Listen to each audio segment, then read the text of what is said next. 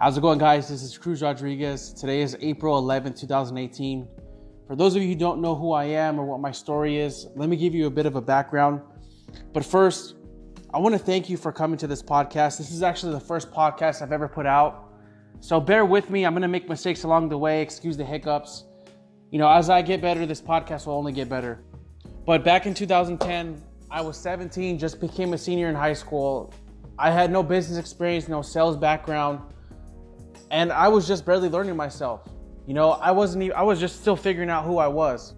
So I get let go from the first job I ever had, and I still wanted to make money. My parents were pressuring me to find another job, but I wasn't sure how I was going to continue doing that while focusing on school full time and focusing on baseball, which was my sport in high school. So I remember going back the next day to school, and I noticed kids around me that were selling hot Cheetos, Corn Nuts, and different types of candy on campus. And I thought to myself, I think I can do that. I'm sure I can make some money doing it.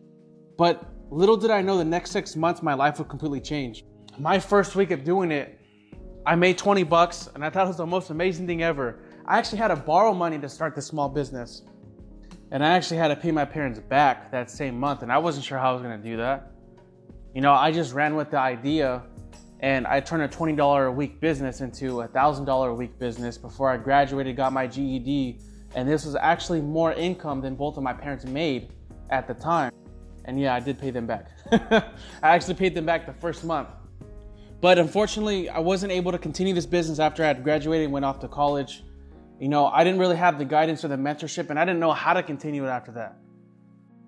And it was from that experience that made me fall in love with becoming an entrepreneur and doing business. Just the fact that I was able to be around people, help people see smile on their face, dealing with people just in general. I love that. And it gave me a different perspective on life, knowing that I can control my income, control my time, yet I can do something that made me feel like I was leaving an impact, even though it was shitty food. But that's how it made me feel at the time. But nowadays, I have a digital marketing agency called Dream Marketing Inc.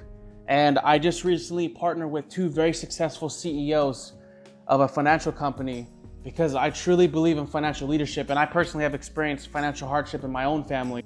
At one point, things got so hard financially for my own family that we ended up losing our house.